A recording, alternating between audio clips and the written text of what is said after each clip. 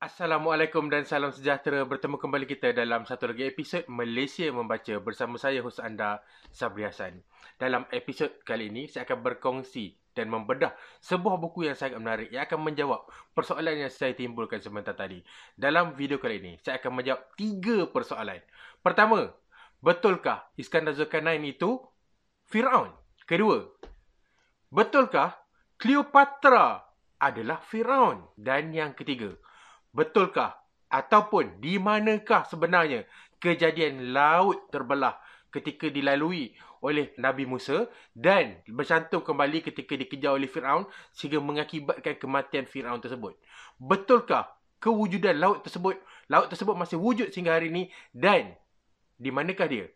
Saya akan kongsikan jawapan untuk ketiga-tiga video tersebut sebentar lagi.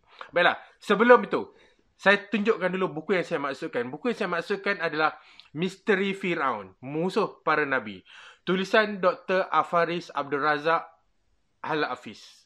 Terbitan PTS. Buku ni saya tak sure saya beli di mana, tetapi saya rasa saya beli di most probably dekat Popular pada harga RM35. Buku ni saya, kalau anda tengok, dah agak lunyai sedikit sebab saya beli buku ni sebagai persediaan dalam sebulan ataupun 2 bulan sebelum saya ke Mesir. Mesir ni sejarah yang sangat lama. Bahkan nama Mesir sendiri ada tersebut di dalam Al-Quran. Jadi negara Mesir ni kadang-kadang dia juga disebut sebagai ibu tamadun dunia. Jadi sejarahnya beribu-ribu tahun. Jadi bila kita pergi, kita nak macam absorb apa kita nampak, kita nak faham tamadun dia, kita nak faham budaya dia dalam tempoh yang singkat, saya suka study dululah, saya baca dulu. Sebab sejarah Mesir ni dia bukan straightforward. Memang ada kisah Firaun, tapi ada juga kisah piramid. Memang piramid tu dia bina ketika zaman Firaun, tapi dia lebih lagi. Sebab Firaun tu ada macam-macam jenis Firaun dan terlampau ramai Firaun.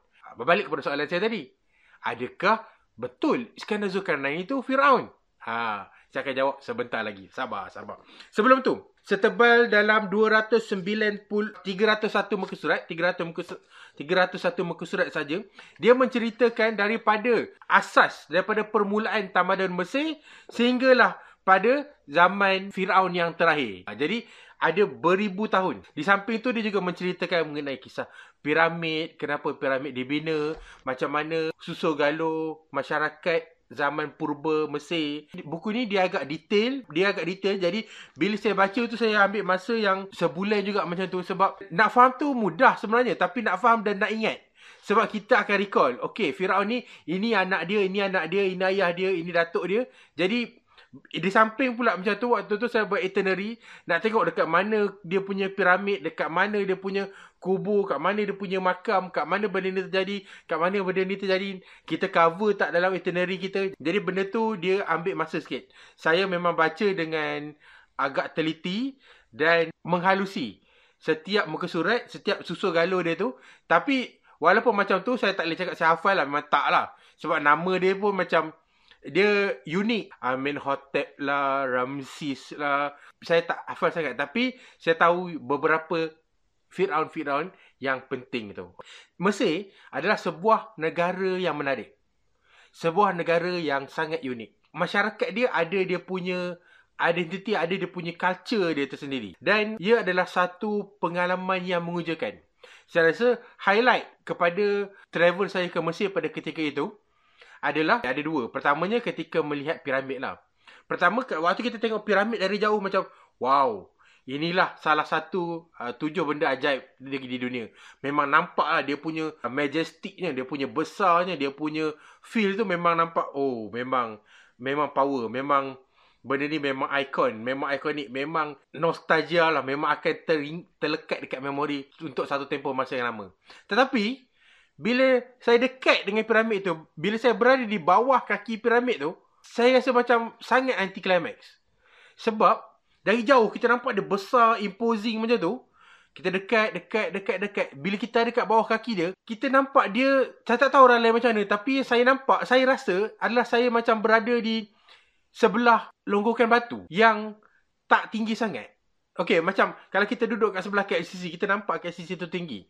So, kalau kita duduk sebelah Burj Al Khalifa, kita nampak Burj Al Khalifa tu tinggi. Tapi bila kita duduk di bawah kaki piramid tu, kita tak nampak dia tinggi. Saya nampak dia mungkin macam, dia tak nampak macam besar pun. Dia nampak macam selonggok batu. Jadi macam agak anti-climax. Okay, itu satu. Kedua, memori saya adalah saya ambil kereta api daripada Cairo pergi kepada Luxor. Aswan dia punya bandar terakhir. Luxor tu sebelum Aswan. Bukan Luxor MLM. Jadi dekat situ kita pergi Valley of Kings ke Valley of Queen. Tapi macam tu lah. Kita pergi ke itu, dia macam tempat di mana piramid adalah makam-makam Firaun, makam-makam raja juga, raja Mesir lama juga.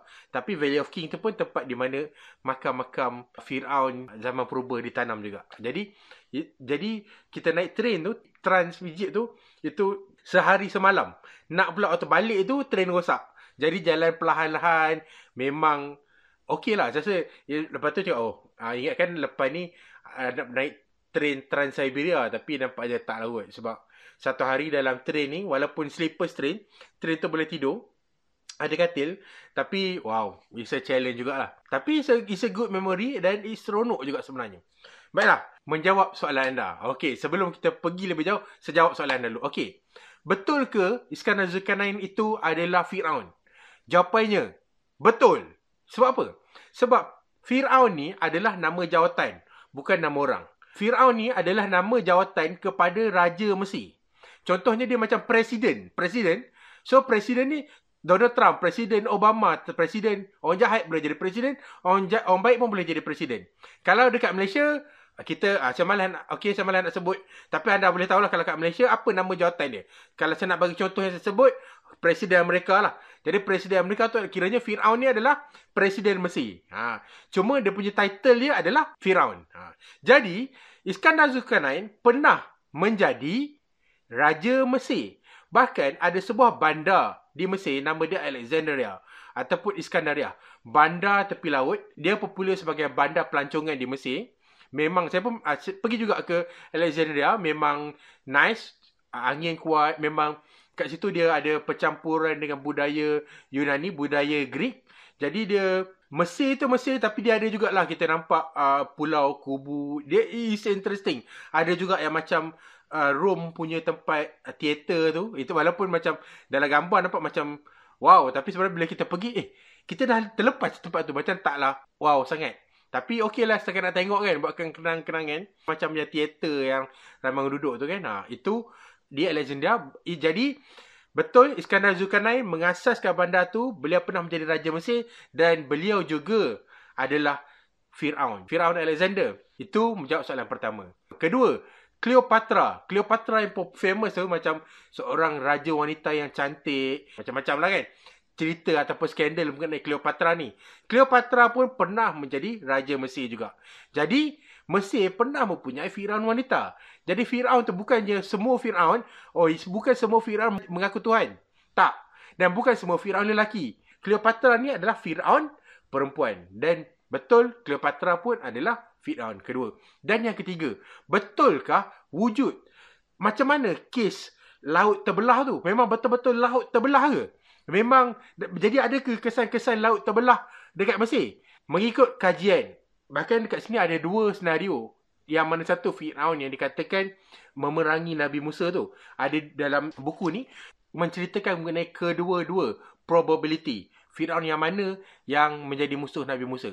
Dan ironinya, kedua-dua Firaun ni memang dia cerita tu, tempat tu fix. Firaun je. Kita tak tahu Firaun yang mana satu. Nama dia orang ada, tapi tak tahulah which one antara dua ni yang dikatakan, yang disebut dalam kisah Nabi Musa tu. Tetapi tempat tu memang, diorang cakap tempat tu adalah lautan lalang. Bila air pasang, lalang tu akan ditutup, dia akan jadi laut. Dan bila air surut, dia darat lah. Lalang tu kita boleh lalu lah. Jadi, dikatakan pada waktu itulah, pada waktu surut, Nabi Musa lalu dan waktu Firaun lalu, air pasang dan sebab tu beliau mati lemas. Jadi tempat tu memang wujud, diceritakan dalam buku ni. Kalau anda nak tahu, anda nak mendalami kisah Nabi Musa, nak mendalami sejarah Mesir, anda nak sambung belajar di Mesir ataupun nak travel ke Mesir, anda mesti dapatkan buku ni. Sebab bila saya pergi, sebab saya dah ada pemahaman sikit susul galuh Firaun daripada Firaun nombor 1, dinasti pertama, yang kedua, set kedua, kemudian set yang ketiga. Jadi bila kita tengok artifak-artifak dia dekat museum, bila kita tengok artifak-artifak dia dekat kuil dia, kita boleh faham. Kita lebih mudah faham. Kita follow story dia. Oh, ini waktu zaman ni. Jadi kita tengok dia punya bahan-bahan zaman tu macam ni. Zaman-zaman bahan yang kedua macam ni. Zaman-zaman yang ketiga dah macam ke arah Rom sikit. Jadi macam tak wow sangat lah. Tapi yang bila sampai yang saya paling suka, zaman yang untuk pemahaman saya lah, sampai dia zaman yang kedua lah, zaman Fir'aun, yang betul-betul Fir'aun yang menjadi musuh Nabi Musa tu. Jadi bila tengok kat museum macam wow, kita boleh more appreciative of budaya dan juga sejarah Mesir. Untuk buku Misteri Fir'aun, Musuh Para Nabi, saya beri 7/10. It's heavy.